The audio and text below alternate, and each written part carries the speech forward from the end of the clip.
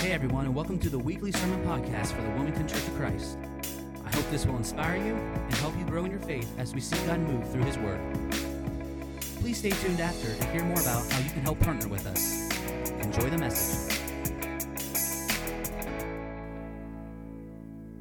It is my privilege to introduce to you our guest speaker today, Ben Abbott, lead planter of Multiply Christian Church. Ben served on staff here from 2014 to 2017 as discipleship minister, after which he went back to school to receive his master's degree, and then he was called to plant a church in Winter Haven, Florida.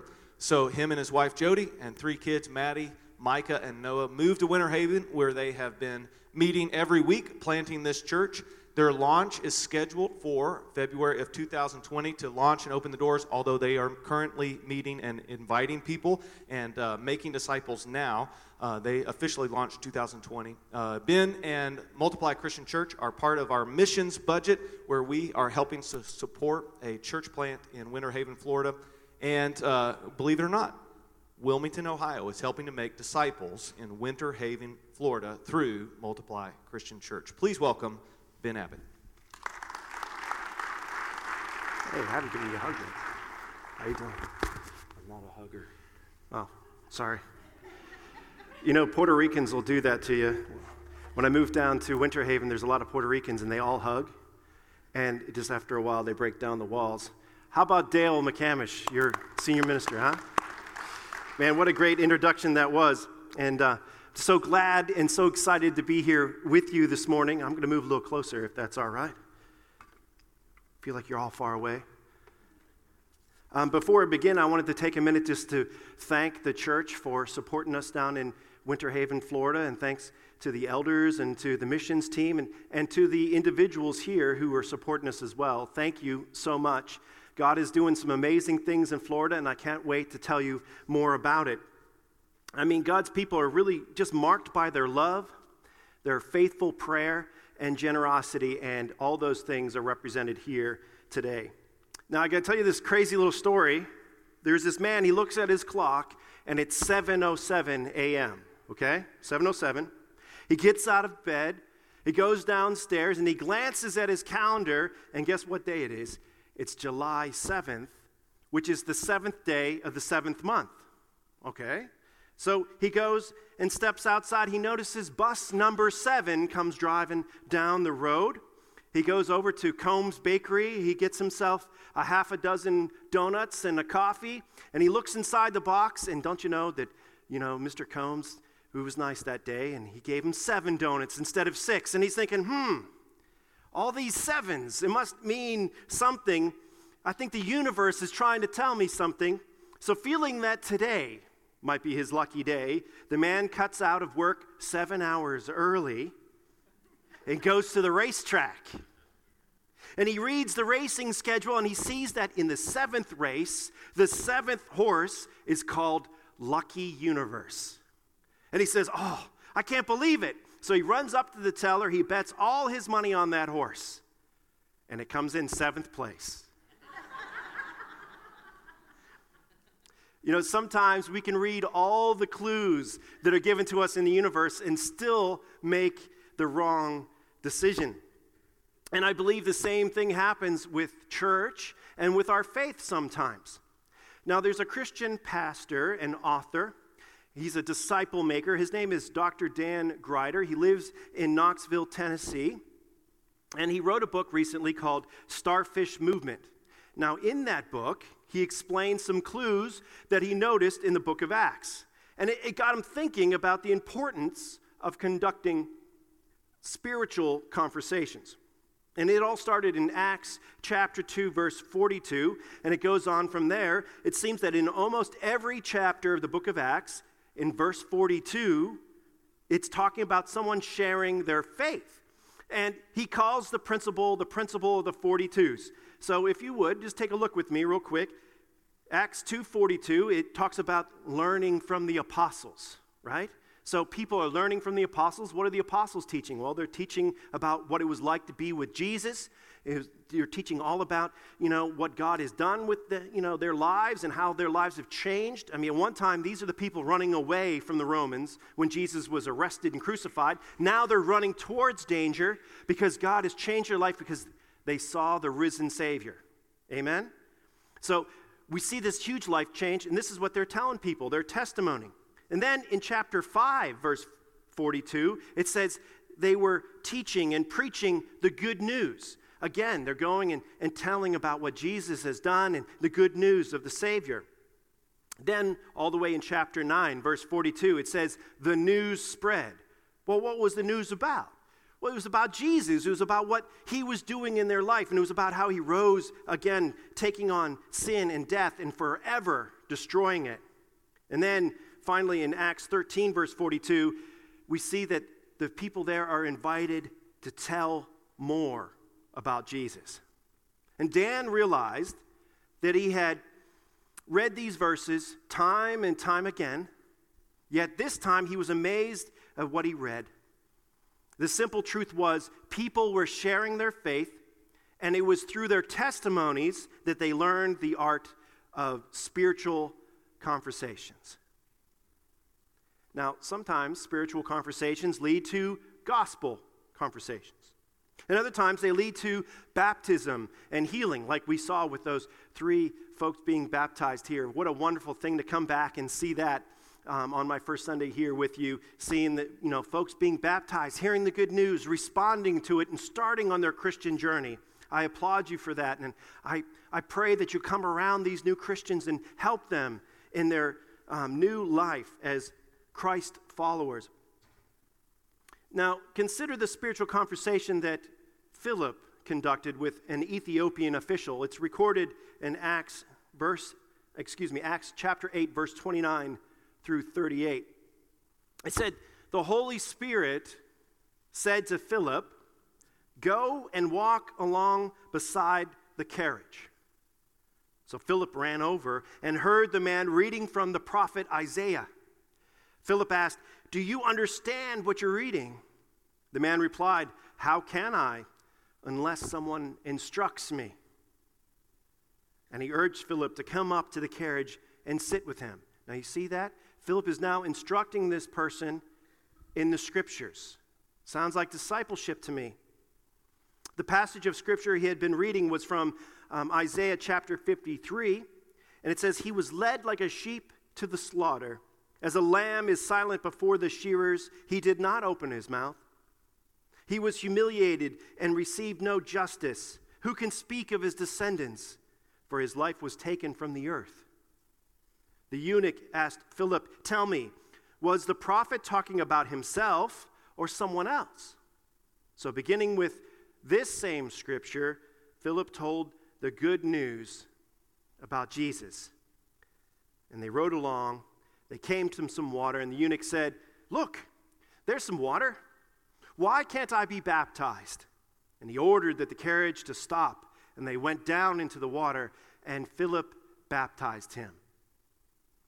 I think that's an amazing account, and I hope you get excited when you read that account. See, Philip in this story is not the apostle Philip. Philip is an ordinary, yet mature believer in Christ. And we first meet him in Acts chapter 6. He was one of the 7 mature and wise men appointed to care for the poor in Jerusalem. A lot of times we call these the first 7 deacons of the church. And his story of evangelism is recorded here in the book of the Acts of the Apostles, even though he's not an apostle. But I think it's recorded here for a reason. It's to support the idea that you don't need to be an apostle. You don't need to be a seminary graduate. You don't need to be a Bible scholar to share your faith. You just need to do 3 things, and it's all right here in that text. Listen to the Holy Spirit. It's the first thing in verse 29. Remember, the Holy Spirit said to Philip, go, and he did. Because in verse 30, he obeyed, and he went up to that chariot. And then in verse 35 and following, he conducted a spiritual conversation with that man. So he listened to the Holy Spirit, he obeyed, and he conducted spiritual conversations. That's all you have to do. Now, most Christians here in North America, me included, we need to learn Philip's story, because we've become masters at making the task of sharing our faith as complex and complicated as we possibly can, right? I mean, think about it. Christianity worldwide is on the move. It's growing faster than the wildfires in California. Too soon? It's growing in Asia. It's growing in Africa. It's growing in South America. It's growing in Australia, but not so fast in North America. If you would, turn in your Bible to Matthew 10, verse 16, or on your electronic device. We're going to look at a passage that I think holds some answers to evangelism. You know, in the early days of the church, the good news was not always well received. And Jesus, as he sent out the 12, he gave them this following advice, starting in verse 16. He says, I am sending you out like sheep among wolves. Now, if someone told you that, wouldn't you be a bit nervous? I'm sending you out into the middle of traffic.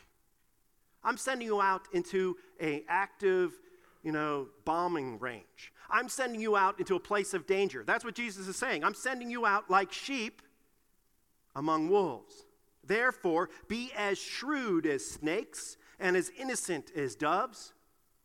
Be on your guard. You will be handed over to the local councils and be flogged in the synagogues. This just sounds like it's getting better and better. And on my account, you will be brought before governors and kings as witnesses to them and to the Gentiles. But when they arrest you, do not worry about what to say or how to say it. I'm thinking that's the last thing I'm worried about, right? Flogging, be on your guard, sheep, wolves, nasty teeth. Last thing I'm worried about is what I'm going to say, but Jesus said, don't worry about that. At that time, you'll be given what to say, for it will not be you speaking, but the Holy Spirit, the Spirit of your Father, speaking through you. Right here, the principles of disciple making are made simple. All we must do is learn to have an effective spiritual conversation. And God says the process is going to emerge. Spiritual conversations are the tool how we identify disciplable people. And when a new disciple emerges, with that disciple maker there, having that spiritual conversation, they face questions, inevitably, that they don't have answers for. The disciple maker must learn to find the answers, guess where? In Scripture, in God's Word. And allow the Holy Spirit to develop a hunger in that new disciple for the answers and for that divine source of the answers. Now, briefly this morning, I want to walk through the simple process of the art of spiritual conversations so you can learn how to conduct them yourselves. And I want to give you the opportunity to practice a little bit. James says, without action, our faith is dead. So don't worry. It's not as scary as you think. We're in a semi-safe environment. We're all friends here. If you're not a friend, you might want to leave now. We're in this safe environment. It's going to be okay. But number one, I must be a disciple to reproduce. Would you say that with me? I must be a disciple to reproduce. Okay, you've said it once. Now let's say it with gusto. I must be a disciple to reproduce. We have to get that in our minds. We have to be teachable. We have to be disciples following Jesus. It all begins with our willingness to be changed by the Holy Spirit, to be receptive to God's guidance in our life. It's amazing to me that our God, who is all-knowing, He's all-powerful, He does not impose His will on us right away. He's all-powerful. He could make us do whatever he wants to do, but he doesn't do that. In this life, while we are alive, we have free will. We can choose God or we can not choose God. That's our choice, but it's only for a limited time. It's only during this life. Once we die, that's it. Now God's will is fully enforced, and you're going to go one place or another. Some people say smoking, some people say non-smoking. However you want to decide it. If you don't believe that hell is real, guess what? You're wrong. Hell is real, and so is heaven. So let's not think about the scary place. Let's think about the wonderful, good place, and not like that show on TV. They're sneaky. Now, to make disciples, we have to be a disciple. We have to be a follower of God. We must learn to listen to God's voice and follow him obediently. And this principle carried out in my life means that I will change what I care about. It's no longer me first, but now it's God first. I will make God the priority in my life because I want to be a disciple. I'll tell you this brief story. I was sitting in my car, my wife Jody, many of you know her, and we're sitting in the car, and she went into the store, and I didn't feel like going in. So I sat there, and next to me was a car with a fellow in it, and the window on his door was down, and I felt this urge that God was telling me, go talk to him. I waited for Jody to come, get in the car, and I drove somewhere else. Don't you know, that guy pulled in next to me in the new parking spot. Jody goes into the new store. I'm sitting there, and I'm feeling this conviction. You need to talk to this guy. So I wait for Jody to come out of the store. She gets in the car, and I drive away. And we went and stopped a couple places, and then we decided to stop and get ice cream. I pulled in to the parking lot, the only space open. Guess what? It's that same guy in his car with his window down, and he's looking at me. And I didn't talk to him. And you know what? This heaviness came on me. I realized that God was pushing me, and I didn't listen. I was not obeying God. I was not obeying the Holy Spirit. I was not being a disciple, and I wish I had a better ending to this story. I could tell you, he became the next Billy Graham or something, but I wasn't faithful. I didn't follow through. How many times do we have opportunities in our life where we feel like, I need to reveal that I'm a Christian. I need to tell this person about Jesus Christ. They're sad, they're scared, they're going through something in life that's horrible, and instead of me stepping in and telling them about my faith, I keep quiet. It happens to all of us sometimes. And all I can do is ask God to forgive me and give me another opportunity. And if I pull into that parking spot next to that guy next time, I promise, Lord, I'm going to talk to him. Number 2, spiritual conversations are the key to launching a movement. Spiritual conversations are the key to launching a movement. Say that with me. Spiritual conversations are the key to launching a movement. See, we don't want to just see addition. We don't want to just see God adding 1 or 2 or 3 or 5 to our church. We want to see multiplication start happening. Yes?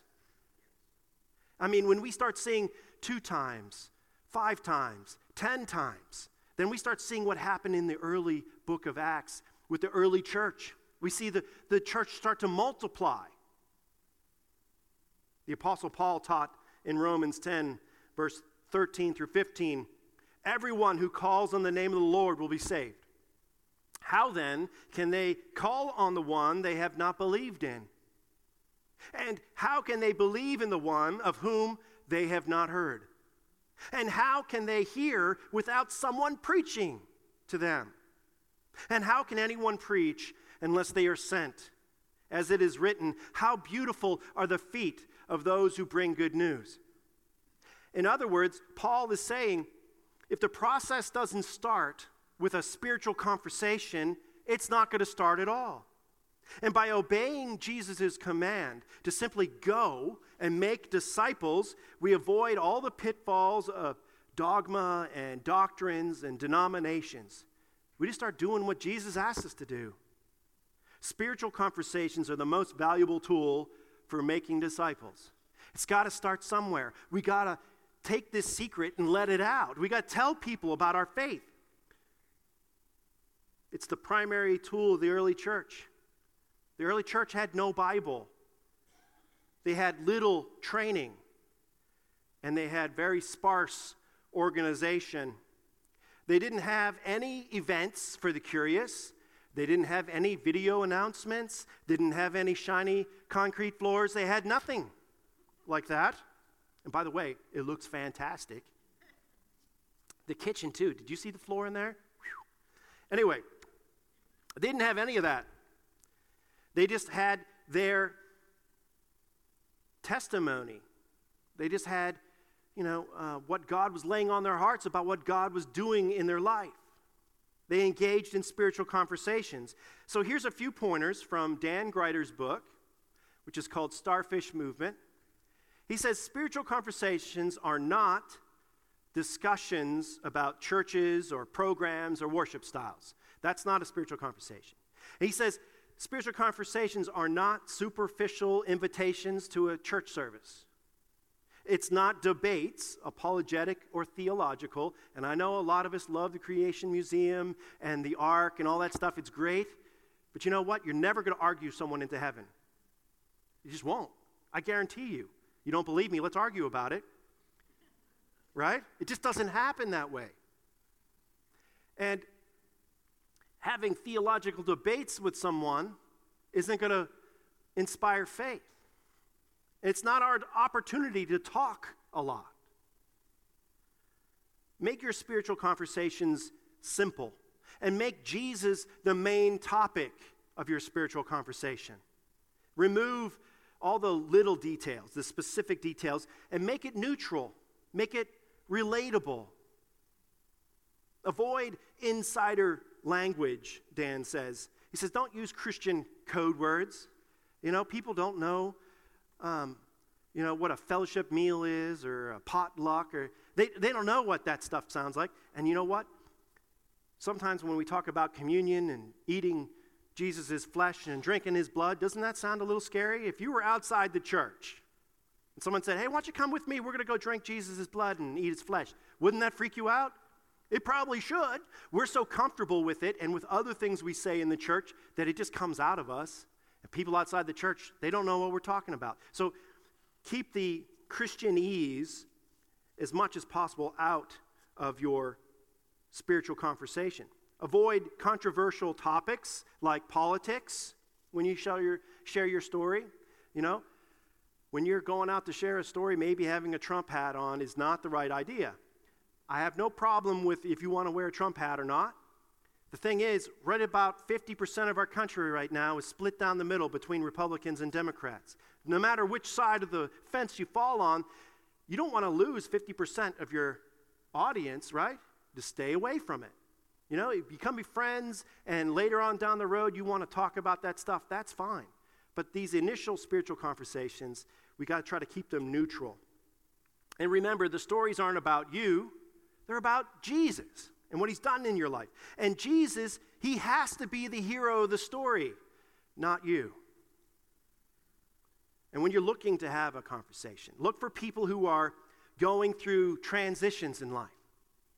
A lot of times when something's happening, new job, new house, new place to live, people are more open and susceptible to talking about spiritual conversation. Look for people who are dealing with pain or unexpected circumstances, who are going through conflict. Look for people who are experiencing a spiritual movement in their lives. And of course, be on the lookout for those people brought into your life by the Holy Spirit. And we need to learn to ask more questions than to give more statements. Did you know that Jesus almost never answered a question? He always answered the questions with a question. I think there's only 2 times he gave a direct answer. The rest of the time, he always asked questions. Did you notice that? I think there's 233 times where Jesus asks a question in response to a question in the Gospels. And that's a principle that we can use too. One of them is called innocent awe questions. So instead of debating Islam with someone, ask them to tell you about it and their faith and how it's enriching their lives. You know what?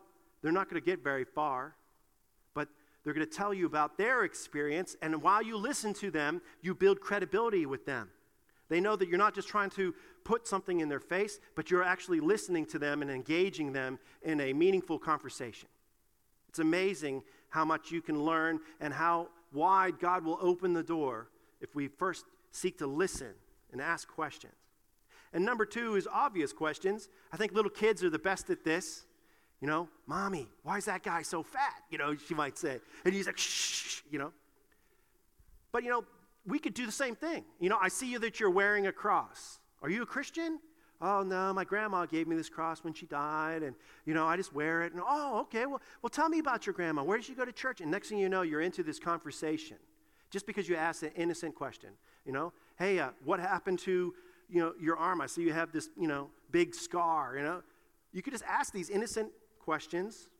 You can ask these obvious questions, and you can start a conversation. Now, in a moment, I'm going to have you stand up and find someone that you don't know well, and I want you to tell them your story of faith in 1 to 2 minutes. Now, that's way too long, but we're going to start with the bar low. You know, someday you can get down to 30 seconds, tell someone, you know, your story, but right now we're going to take 1 or 2 minutes. The other person is going to have a chance to do the same, and afterward, just kind of give each other a little assessment. You know, how well did you do? You know, telling your story. Was it about you? Was it about Jesus? You know, did it really help? And we're going to put these testimonies, some helps on the screen, so you can use them. All you have to do is say, my life before Christ, I was like, when I surrendered to Christ, this happened. And since following Christ, this happened. Right? Something like that. As an example, before I was a Christian, man, I was angry all the time. I lost my temper. But then I found Christ. And through his work in my life, I learned how to curb my tongue a little bit. And I mean, I still mess up sometimes. But you know, since I've been a Christian, I find that those times become less and less, and there's a gap further and further apart. And now I have, you know, really good relationships with people that before I used to fly off the handle with. Jesus did that. He transformed me. So really if you can remember, my life before Christ, when I surrendered to Christ, and since I've been following Christ. People that we can share our spiritual conversations with. You know, if we don't practice, when the opportunity arises, we're not going to be ready. We're not going to be ready to go and share our faith. So it's good that we could practice in this safe environment, and hopefully you'll keep doing that with some people you know. Go home and talk to, you know, someone in your family, your neighbor, somebody that you trust, and work on your spiritual conversations. In your small groups, work on your spiritual conversations so you'll be ready. Peter says you always got to be ready with an answer for the joy that you've found. And we need to be ready with our answer. So finding these people who are disciplable, one of the ways we can do that is we can pray. God will reveal disciplable people when we pray. Matthew 9:37 through 38, Jesus said, the harvest is plentiful, but the workers are few. Ask the Lord of the harvest, therefore, to send out workers into his harvest field. We can pray for God to send us and to put opportunities in front of us. We can have this openness. We look for someone who's open. A disciplable person is open to the Holy Spirit. They're coachable. They're willing to be more like Jesus. In Acts 6, verse 3, when looking for those trustworthy, disciplable people, you know, like Philip, to oversee the distribution of food to church members, we read these words. It says, choose those who are known to be full of the Spirit and wisdom. And then peace. When Jesus sent out the 12, and when he sent out the 72, the movement centered on the disciples finding a person of peace. Luke 10, 5 through 6. When you enter a house, he said, first say, peace to this house. If someone who promotes peace is there, your peace will rest on them. If not, it will return to you. Do you know what that means? It sounds a little bit ethereal, but really, have you ever been to someone's house who didn't want you to be there? Mm-hmm. Did anyone ever come to your house you didn't want to be there? Mm-hmm. Maybe he was a Kirby salesman. Yeah? if you just let me in, and if I can just do my presentation, I'll get paid. I let this guy in. He talked to me for 4 hours. Dude, I didn't want to steal this guy's pay, but at the same time, I didn't want him in my house. And he could feel that his piece of the Kirby was not landing on me. He should have taken his Kirby and left as soon as he figured that out, but he was trying to make a sale. It's the same thing when we're sharing our faith. If we go and someone is really not interested, you know. But if someone will allow you in, offer you a cup of tea, sit down and talk about God, well, then you know there's peace there. That's a person of peace. And we can work that relationship. And we can start, barbecuing with them and spending more time with them and going to the mall with them or whatever you want to do. Spend time and talk about your faith. Now, if you don't find a person of peace, that's okay. Mark 6:11 says, you just move on. You shake the dust off your sandals or your shoes and you just move right on. Don't hang around. Don't embrace the rejection. And to be honest, we don't have to go knocking door to door to share our faith. There's people in your life right now who need you to share their faith. Think about that. Ask God to reveal those people to you. You already have a relationship with them most of the time. Some of them, they're in your family and they don't want to hear. There's no peace about sharing your faith with them. Don't waste your time there. Pray for them. Hopefully they'll change their mind at some time and be open.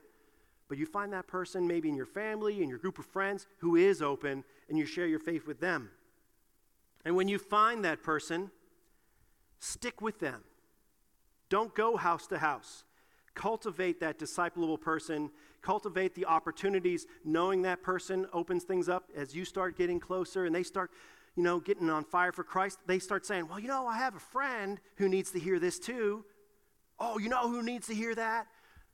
They say things like that, and next thing you know, the door is open. You have more than one person that you're talking to. Now, the last principle I want to mention this morning, it's vitally important. It's spending more time with fewer people, and that equals greater results. Spending more time with fewer people equals greater results. Jesus could have spent all his time with thousands of people, and on occasion he did. But most of his time, we find him spending his time with just a few. And that is what changed the world. Luke 13:6-8, Jesus told this parable. A man had a fig tree growing in his vineyard. And he went to look for fruit on it, but he did not find any. So he said to the man who took care of the vineyard, for 3 years now, I've been coming to look for fruit on this fig tree, and I haven't found any. Cut it down. Why should it use up the soil? Sir, the man replied, leave it alone for 1 more year, and I'll dig around it, and I'll fertilize it, and if it bears fruit next year, fine. If not, then cut it down. I don't know how many people are with a green thumb in here. I don't have a green thumb. It seems like anything I plant dies. But the idea here is sometimes it takes time, it takes effort to cultivate a relationship, to dig around it, to, talk about the things that are, holding up spiritual growth. Give it time. If they're open, even if they don't come around right away, fertilize, do things to try to help them and bring them among other Christians and do things to cultivate that relationship. So this morning, to gain traction as a discipler, we have to focus our attention on, first, being a disciple ourselves. Second, learning to have spiritual conversations. Third, identifying disciplable people. And fourth, spending more time with fewer people. Now, this is the environment we are attempting to build at Multiply Christian Church in Florida, the church that I am starting. We open Super Bowl Sunday, which is February 2nd, 2020. So it's 02/02/2020. It's on a Sunday. Everyone remembers Super Bowl Sunday. It's also Groundhog Day, so I can say the same thing over and over again. It'd be all right. I have a little picture we can put up on the screen of the work we're doing. The upper left corner, that is the front of the building. It's an octagon-shaped building with a little foyer attached to it. On the other side is the back side of the building. You can see in the upper right corner, there's like a lighter colored shingles. We had a lot of damage in hurricanes, and that building is in pretty rough shape. The middle picture is like one of those panoramic things you do, and it's the sanctuary building, which we're working on, and then the bottom is from where you're sitting looking towards the stage. So the middle one is the stage out. The bottom left is how it looks now, and then the bottom right is how we hope it will look when we're done the renovations. We're starting working on the roof this Monday. It's exciting. We were able to get a loan. It wasn't enough to really do all the work we needed to do. We have two buildings. We have the worship center, and then we have an education building where all the children meet. We also have a food pantry that feeds 250 families every month. It's there, and it's all kind of needing work. So part of me being here this morning is to tell you a little bit about the work that's going on, that you're helping, fund and pray for and encourage. But I'm also asking for some individuals, if 25 people this weekend will be willing to partner with us for $5 a week. That's skipping the Kava House once a week, or Kairos, or Starbucks. Man, you guys got a Starbucks now. What happened? Man, I left too soon. And if you could just, partner with us, $5 a week, $20 a month, these contributions will help us set up a new nursery. It will help us make the food pantry kind of like their own thing on one side of the building, and it's going to help us have money to build classrooms for our youth. We just don't have the funds to do that right now. So if 25 people would be willing to go to multiplychristian.com and click on the giving tab, that would be fantastic. And I'm not asking for the next foreseeable future forever. I'm only asking for 4 years, but even if it's just 1 year or one time, it would really help us out a lot. $5 a week is only $260 a year, but if you partner with us for 4 years, it's just over $1,000. So it adds up. So if you could help, that would be wonderful. We would be able to fund the mission and make more disciples for God's kingdom. So the last thing I want to say, just to remind you, to gain traction as a disciple maker, remember, we have to be a disciple ourselves. We have to learn to have spiritual conversations. We have to identify disciplable people, and we have to spend more time with fewer people so we can have greater results. Would you pray with me? Father God, it's so good to be here this morning and just be here with my family, frankly.